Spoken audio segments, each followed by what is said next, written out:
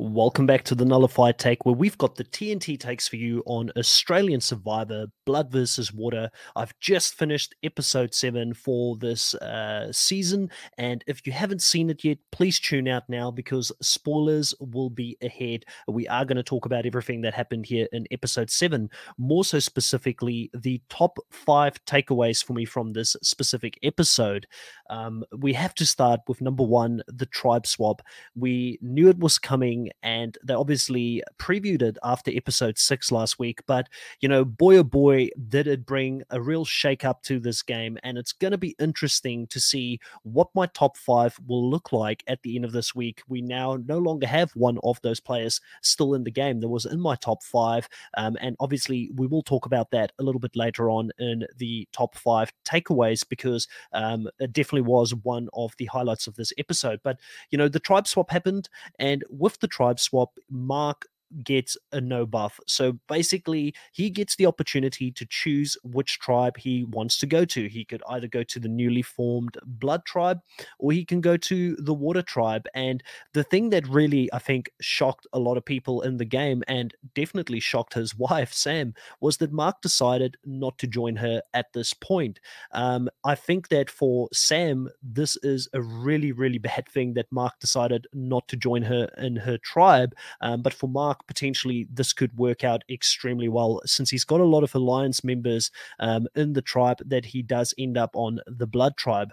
If you look at it, Sam ends up on a tribe with Jesse and Michelle, who are both people she's worked with before, and specifically Jesse. He's one of those close allies that she's got in the game and that she thinks she can go deep with, but she doesn't have a lot of other really close allies with her in that tribe. And more so importantly, she's got, we heard about Sandra having a nemesis, Dave, which I think is a bit played up for the show, but I do think that between Sophie and Sam, there's no love lost on that specific tribe. And for her to fall into a tribe with Sophie, KJ, Croc, potentially Chrissy will work with Croc. I think they're going to work very closely together. And Ben, Sam could definitely be in danger. And I think a large part of her really wanting Mark to join her tribe was her really understanding the position that she's currently in within this game, which is going to be a very treacherous water for her to navigate through in the next episode. And I'm really excited to see where that's going to play out for her. But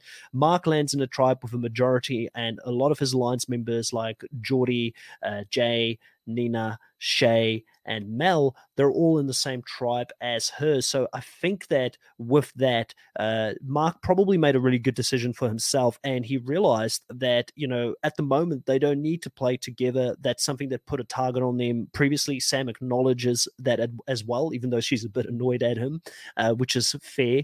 And he decides to stay separate from her at this stage in the game and hoping that they can both make it to the merge where they've got different factions or different alliances in both tribes that they can then bring together to run the season. And I tell you what, if Mark and Sam both gets to the merge, we may be in for a bit of a boring merge, from there on out, because I do think that with the experience that they've got and the two types of players that they are, they definitely can take control of this game, and maybe it becomes very straightforward and boring. So I don't know if it's going to be the best thing for the show if they do get there together. I would say that at this stage, I'm still more worried about Sam than Mark at this stage. But the tribe swap was exciting to see, and that's my number 1 takeaway for this episode.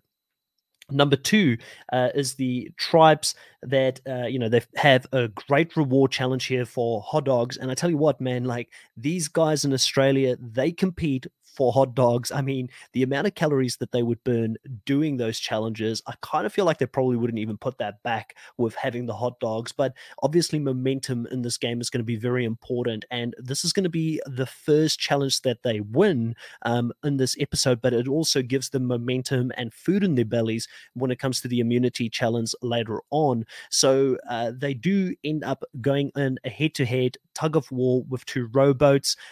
We again see Mark in a leadership position where he's trying to tell his team how to win the challenge, and we see Sandra potentially struggling here.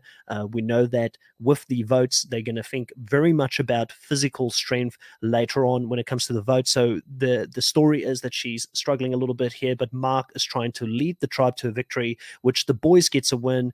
The mixed team, they don't get a win for Mark's tribe, and then obviously the ladies versus ladies, they don't get the win. So ultimately, the water tribe is going to win this challenge. This also leads us into what I think is the third big moment for this episode. Chrissy really disappeared after having a big first week, and she's someone that I really enjoy on the show. I know that when it comes to non-fans playing the show, there's always a lot of criticism from fans sometimes saying, why do we get someone playing this game that has never seen it before? We want true fans of the show to be there. I really enjoy it when we don't have only fans playing this show, because it brings someone like a Chrissy into the game and she can learn and adapt on the show. Let's not forget that some of the best players that's ever played this game weren't necessarily fans before they played, and that there were pioneers and then there were followers who tried to work on the strategies that other people have put out there. And one of the things that I'm really impressed with Chrissy is that in this episode, she's sitting down, she's having a conversation. In her words, she's being lazy, but she spots a clue on the side of the hot dog card, and she walks over to it. She gets herself more hot dog and she talks while she's there and gets the clue without anybody noticing. She's obviously going to share this information with Croc, who's her right-hand person and brother-in-law here in this game. And Croc and her, they go on a bit of an idle hunt, ultimately finding it, reading the clue, and Croc using that skills, or I guess, the knowledge that Chrissy has with being in that tribe for so long to find that clue, which was a really good teamwork by them there. But Croc keeps the idol and tells Chrissy here, we've got to keep this a secret. We can't tell anyone. This is something that Sandra has taught him. It's something that he's learned and he's going to keep. And I really do hope that they do keep this a secret, because we've seen Khan is a massive threat because everybody knows he's got an idol. Shay is a massive threat, which could have been one of the top 5 moments here, but I didn't put it into my top 5. But still, she plays an idol this episode when she didn't really need to, because she's paranoid that people knows that she's got an idol. So when you really think about it, having an idol, I understand that I've had co-hosts sometimes on the podcast telling me that it can be a very valuable tool. I think in the right circumstances, if you're at the bottom, you're scrambling, maybe you can use that as a leverage. But at this point, Croc's got no reason to tell anybody, and Chrissy's got no reason to tell anybody about this idol. The only 2 people who need to know about it is them, and I think that keeping it a secret will not put a target on their back, and that is kind of why Sandra gave these guys this season that advice: do not tell anybody, and I endorse that. I think that she knows best. She's played this a few times, and it could work out really well for them down the line. So really happy to see the Chrissy and Croc content and them getting back together here in this game. Now, number 4 is that the Blue Tribe ultimately is going to win another immunity challenge. And with that, winning another immunity challenge, a lot of it came down to the likes of Mel and also Sandra struggling throughout the obstacle course part of this. Sandra obviously trying to give Nina a little bit of advice towards the end with her experience on how to do the maze.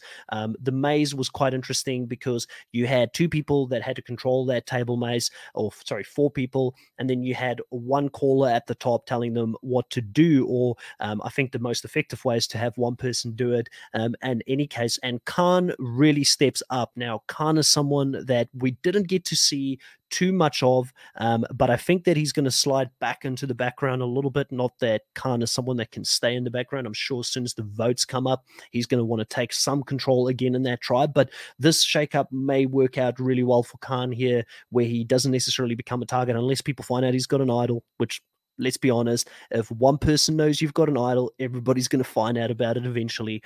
And he could still be a threat or a target and could be taken out early. But I do like this position for Khan. He's a hero early on here, being the person that's the communicator, and he gets that second win for them here in this episode. And very importantly, this keeps the likes of Sam away from Tribal Council. We did see that scene where Sophie and Sam spoke about what happened, and Sam tried to deflect a little bit, and saying that, listen, I was kind of brought into the hammock late. They told me the plan. They already had the vote. So, I just had to go with it. I don't know how much of that Sophie actually believed. I think that Sophie is a seasoned campaigner. She doesn't look like she stands any falls in her life. And I think that she might read through this and think, hey, Sam, like, you could have given me a heads up, or, the boys were, they could even say that Sam and them spoke to the boys afterwards. We don't know what kind of conversations happened, but a lot of the boys kind of ignored Sophie after that. So if you think about it, I think that, again, it's just setting up that head clash that's going to happen. So this kind of saves both Sophie and Sam here with Water winning the specific immunity challenge for them. Now, the biggest takeaway and takeaway 5 for this episode is obviously the Queen, Sandra Diaz Twine, ultimately being voted out here, and Nina becoming the second person to vote out her mother in Survivor history. If you ever watched the Blood versus Water seasons over in the US, Nina's not the first to do so. What I found really interesting about this vote, and with Nina specifically voting against her mother, is that it didn't look like her tribe or her alliance members told her where the vote was going to go, since she asked them to not keep her in the loop if that was going to happen. But yet it does look like she kind of put 2 and 2 together in the tribal council that was what was going to happen, and she wanted to show that she is still willing to vote her mother out. Now, I'm a little bit worried what this is going to mean for Nina in the future. I think Sandra really clearly articulated something that we've seen this season, a trend this season, and that is that if you lose your partner in the game, your social capital or your value within the game becomes less in this specific season of Blood versus Water in Australia. So what's going to happen with Nina now? You've only got Nina, I believe, and Dave still in the game, who do not currently have any partners, so therefore could become expendable. I'd hope that people want to use them and think, listen, they've got nowhere else to go. They've got no allegiances to someone else. Let's keep them close. Let's have them as a vote. But I'm a little bit more hopeful for Nina at this stage that she can recover compared to Dave, who's become a little bit of a non-entity, and we don't really see much of his thinking or strategic thought in the game. So I'm a little bit worried for Dave, definitely.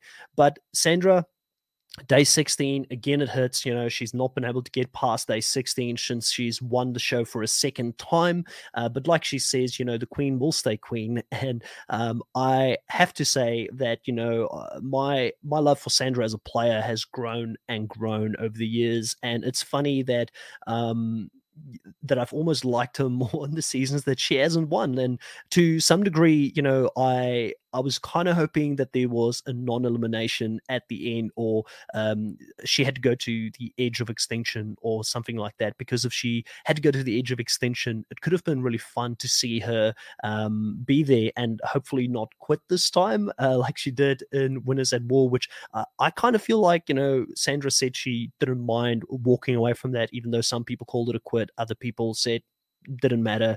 I was kind of like 50-50 on it, to be honest, because I'm not a big fan of the edge, but it would have been interesting to see if she would stick it out now that her daughter is in the game, because there's something else in the game that she potentially would want to go back to help and assist her daughter maybe get to the end and win this title, but she doesn't end up getting there. And for me, Sandra coming here, playing the show, and absolutely mopping the floor with Russell Hantz, who was the only other US player to do it, it really proves why Sandra is a great player. I mean, she should not have been able to get past week 1. She's won the show twice. Yes, she's not a physical threat.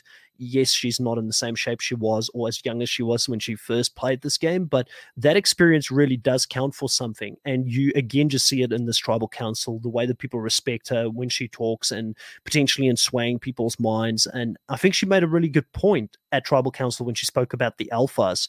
And, I've been a very big supporter of Mark this season. I think that he's playing a great game. I haven't necessarily changed my mind on him being my number 1 pick to win this season. But she brought up something that is going to be very interesting, come merge time. She said that in this game, the weak will always team up and go after the strong and take them out. So if you don't have numbers, when you get to the merge, as soon as you don't win an immunity, you're out. And I think that is true. There's a lot of alphas running this.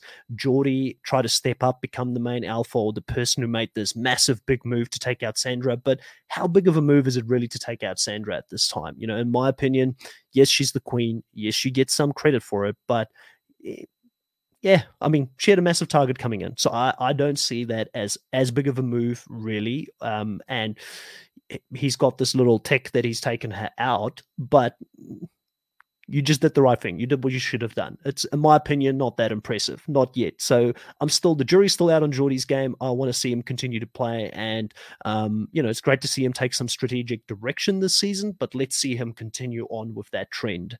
So those are my biggest takeaways here. Early thoughts on episode 7 for Australian Survivor Blood versus Water. If you guys like this type of content, you want me to continue to drop maybe my biggest 5 takeaways, I will continue to do later in the week. After all 3 episodes have done, I will do early this week, probably on Wednesday, or probably Wednesday evening, straight after the last episode has dropped on Tuesday. I will bring up my top 5 players for this week and why I think they're in my top 5. And then towards the end of the week, on Saturday, I will have up the next episode that we do for the podcast, and we'll talk about this week in a little bit more depth. So I look forward to bringing all this content to you for Australian Survivor. I hope you guys are enjoying this. Put a like on this. It lets me know that you guys are liking it. Put a comment down there. Tell me why I'm wrong. What did you think of Sandra's outing there this season? Do you think that she represented the US show well? And who do you think, is going to be on the chopping block next time? Do you think that Sam is in more danger than Sophie, or is it Sophie that's in more danger compared to Sam? I'd be interested to hear your thoughts. And I hope you guys enjoyed this. Check out the podcast we did over the weekend. And I will catch you tomorrow night when I do the same thing for episode 8. Talk to you later. Bye.